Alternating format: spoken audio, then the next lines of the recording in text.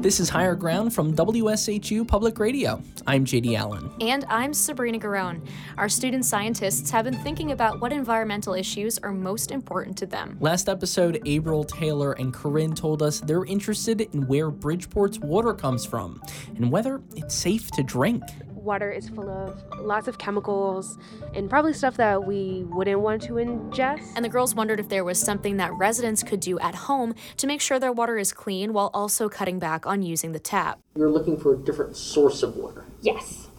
And we think that the rainwater is something that we can make potable, something that we can drink. Right. Is there enough water? Enough water. Do we think there's enough rainwater? Depending on where you live. What about here? Yeah, I definitely believe in the spring seasons or the fall seasons, it rains a lot. So that would benefit us all. They like the idea of a rainwater filtration system, basically a large bucket that would collect rain. A motor would keep the water moving to prevent bugs from laying eggs and spreading other diseases, maybe even some kind of process to bring it to a boil. The goal is to have a safe alternative water source to drink, shower, and take care of your garden. I wouldn't completely turn off your water system, but I feel like it's a great backup, or at least your first source before you go to city water. At the moment, rainwater is a challenge for Bridgeport. Our students want to put rainwater to work for them, giving them a fresh source of water to enjoy rather than flood the streets and ruin infrastructure. These solutions might give their home the best chance at survival and help save coastal places beyond their city, where millions of people call home.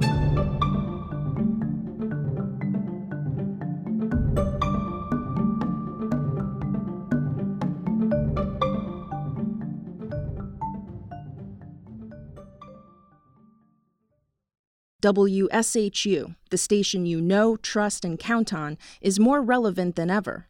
I'm WSHU and American Homefront Project reporter Desiree Diorio. Your support has enabled us to deliver what you need at a moment's notice, wherever you happen to be. We can tell stories that really matter, connecting facts and revealing the truths you need. Thank you for listening and supporting WSHU Public Radio. We're stronger together.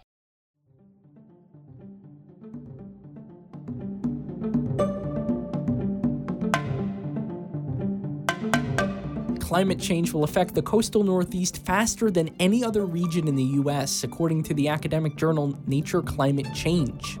That's because of increasing temperatures, sea level rise, and extreme weather becoming more intense every year. Bridgeport is a city that is stressed by storm surge. The south end of Bridgeport was hit the hardest during Superstorm Sandy in 2012 and Tropical Storm Irene the year before, and basically every heavy rainfall since. Especially low-income and public housing neighborhoods. This discoloration is from the sewage overflows. Bill Lucy monitors Connecticut's coastline with Long Island Sound. So what's going on is when it rains, a lot of Bridgeport has pavement, and so that runs down the drains and it combines into the sewage collection system. It's a very old style. But I think overall Bridgeport is at a point now where they're paying more attention to their community. During our tour of Black Rock Harbor, Bill said Bridgeport is a coastal community that is beginning to have a better relationship with managing water. It's a change of pace. For a long time, the environment came second to the city's booming industry. Connecticut has one of the most progressive sewage infrastructure, clean water funds in the country. If you're a combined sewer overflow community, which are typically more working class communities, they get served last. They can get up to a 50% grant to pay for a several $100 million investment to upgrade sewers and water treatment plants. So it makes it affordable for communities such as Bridgeport that may not have a huge tax base, because there's a lot of working class people here, and they can't afford to pay big bucks for their taxes. The student scientists recognize it would be expensive to fix Bridgeport's aging infrastructure. They're curious about affordable ways, Maybe with their prototype, for instance. for residents to help clean up contaminated water before it enters nearby rivers and ultimately Long Island Sound. Taylor brainstorms with Wayne ways to better filter the water through their prototype. Just cheesecloth in general, because like for coffee, when you're making coffee, you could use that as like a coffee filter and everything. You can possibly use cheesecloth for making water and then boil that water to sterilize it and everything. You can use charcoal and you can use that to filter water as well.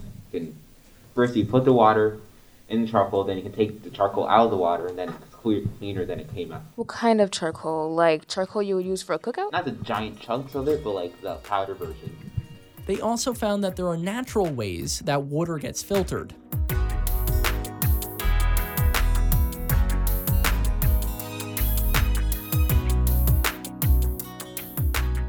So, here on the shore of Bridgeport, while the city looks like it abuts the ocean, technically Long Island Sound is an estuary, where salt water from the ocean meets up with fresh water from rivers.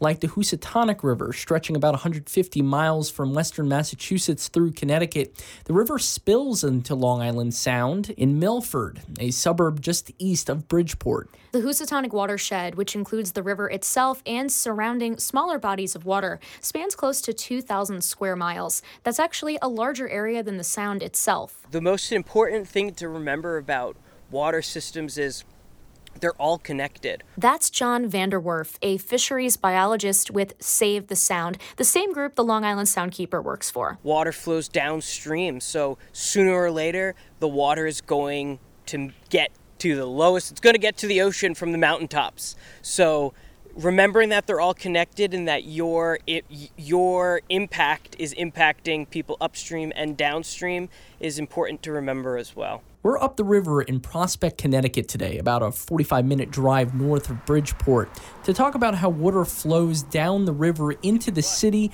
and Long Island Sound. I always end up wearing the waders in this time of year. It's such low water, especially this year being in drought conditions, that I haven't really needed them. This summer has been super dry, and at the time of recording this podcast, Connecticut is in a drought that began in mid-May. By late August, about 90% of the state earned severe drought status. Connecticut's rivers and streams had reached record lows as dry conditions persisted through the summer. These dry, hot temperatures are dangerous for rivers. And for cities. We'll talk more about that next episode. Just because it's a rain event doesn't mean it's a bad thing. The water cycle is a critical part of your environment around you, so the rain coming down on the landscape is not always detrimental. It is important for the entire system to function properly. John is taking us through the brush on the side of a hill down into a small culvert. A culvert is kind of like a passageway. You can usually spot them under roads, walking trails, or railways. They allow for water to flow freely, in this case from the river valley down eventually to the Sound. The team's goal for today is to make sure things are running smoothly. These culverts and these road stream crossings are everywhere, so it opens up people's eyes to seeing that there is environment all over the place, there is free-flowing water all over the place, and it's in your backyard. They're also important for the movement of wildlife. Even though you're still in the city, there is wildlife there. There are birds that are migrating through and using that habitat. There are fish that are migrating through and using that habitat, amphibians, and there are wild spaces and these green spaces present. Just have to look for them with the right eye. Standing by the riverside is Matt Conrad, a conservation projects manager with the Housatonic River Valley Association, which monitors water quality within this watershed. Today we're testing things along the line about kind of flow constriction. How much do these stream crossings and culverts constrict the stream itself and thus create potential flooding risks and also barriers to fish and other aquatic life, kind of connectivity. They have a tool that kind of looks like a fishing rod. So what is that? So this is a laser level. It'll shoot basically a beam. Yeah, this is in auto levels, but this will shoot a beam around, and then we put the little receptor on a rod, and we can measure kind of the distance, or at least the slope and the height.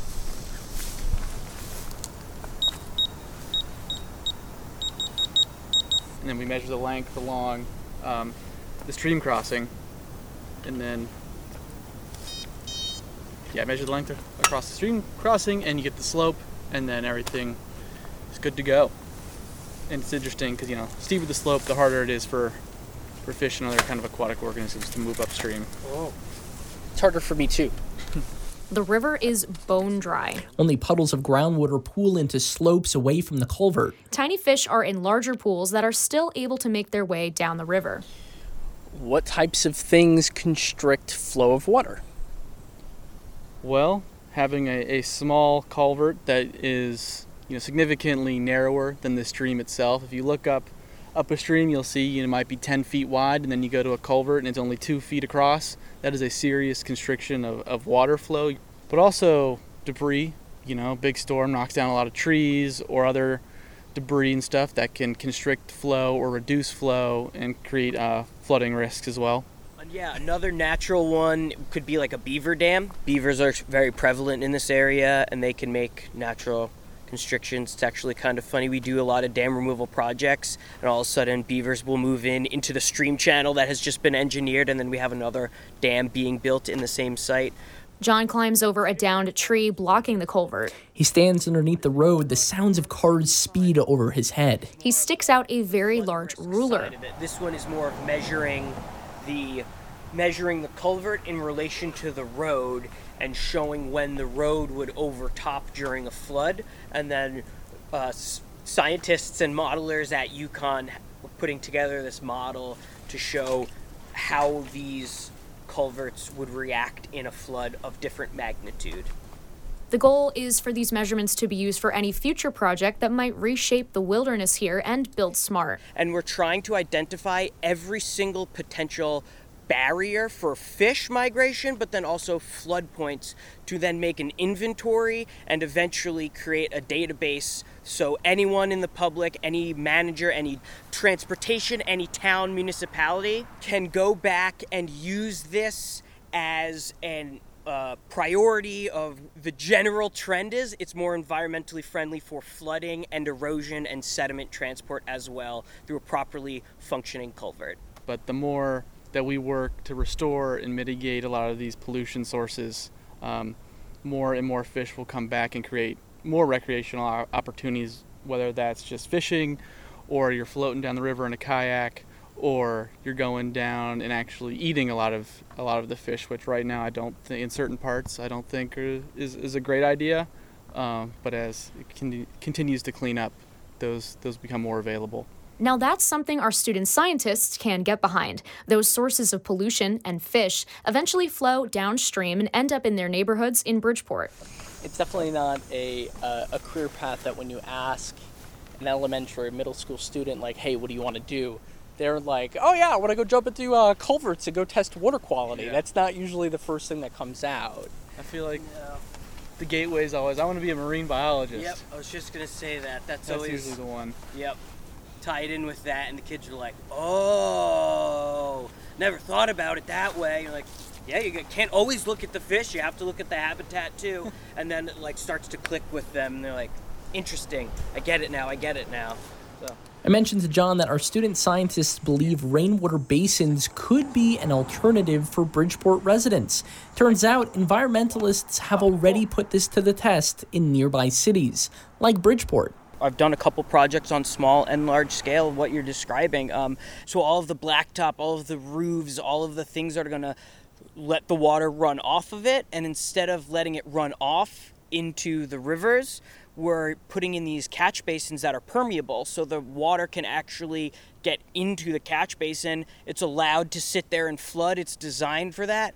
For, I'll say, the smaller scales, where it can be done coming off of your roof from your downspout, you can disconnect your gutters from the stormwater drains, and you can put it into your garden and make a rain garden. A rain garden. Now, that's the direction some of our student scientists see this prototype for rainwater collection heading. Like, you can get a specially designed barrel for collecting rainwater, and whenever it rains, the water you can just funnel your gutters into the barrel. But you should clean the water if you're going to drink it, literally. So it's better off gardening and maybe washing your car or something. I love that. And rain barrels are an important tool, and in reusing rainwater and preventing it, again, from getting down into the stormwater system. Drew Goldsman of the Nature Conservancy thinks the students are onto something special. It's like a rain garden, but it's one that you just store on site and then you can water your plants. So rainwater is a good and useful tool, according to the scientists, when it comes to sustainability and community resilience against climate change. The drinking water in Bridgeport is safe to drink, for sure. And I would be reluctant to encourage anyone to drink direct rainwater. The rainwater itself is generally quite clean. We've addressed a lot of the acid rain issues of decades past. So unless you have some good filtration system, it's not recommended to drink it. But it's great for watering your plants or your garden or your yard or whatever it might be. Next episode, we start to explore how these kids would reimagine how green spaces in their city are planned. Join us for a walk around the city with Drew, his peers in urban planning, and a few new friends we meet along the way. We're all interested in the city maintaining its green spaces. We're all talk about how hot it is. All right? Yeah, we're all going to talk about how hot it is. So it's too hot outside because it's like 91 degrees right now because it's supposed to be 90 degrees the whole week. Yeah. So how do you stay cool in a place like this? Well, I come to the hill, I come to the tree, and I get my ear. But when I really want to play basketball, then I just go with the sun. But when I'm really hot, I just take a break and sit down right by the trees. It's good that they added a water park because, like, if we're playing basketball, we could just go to the water park if we get hot. So, I mean, that's very good. I mean, I'm jealous. I want to jump in. I got a little bit too much equipment on me.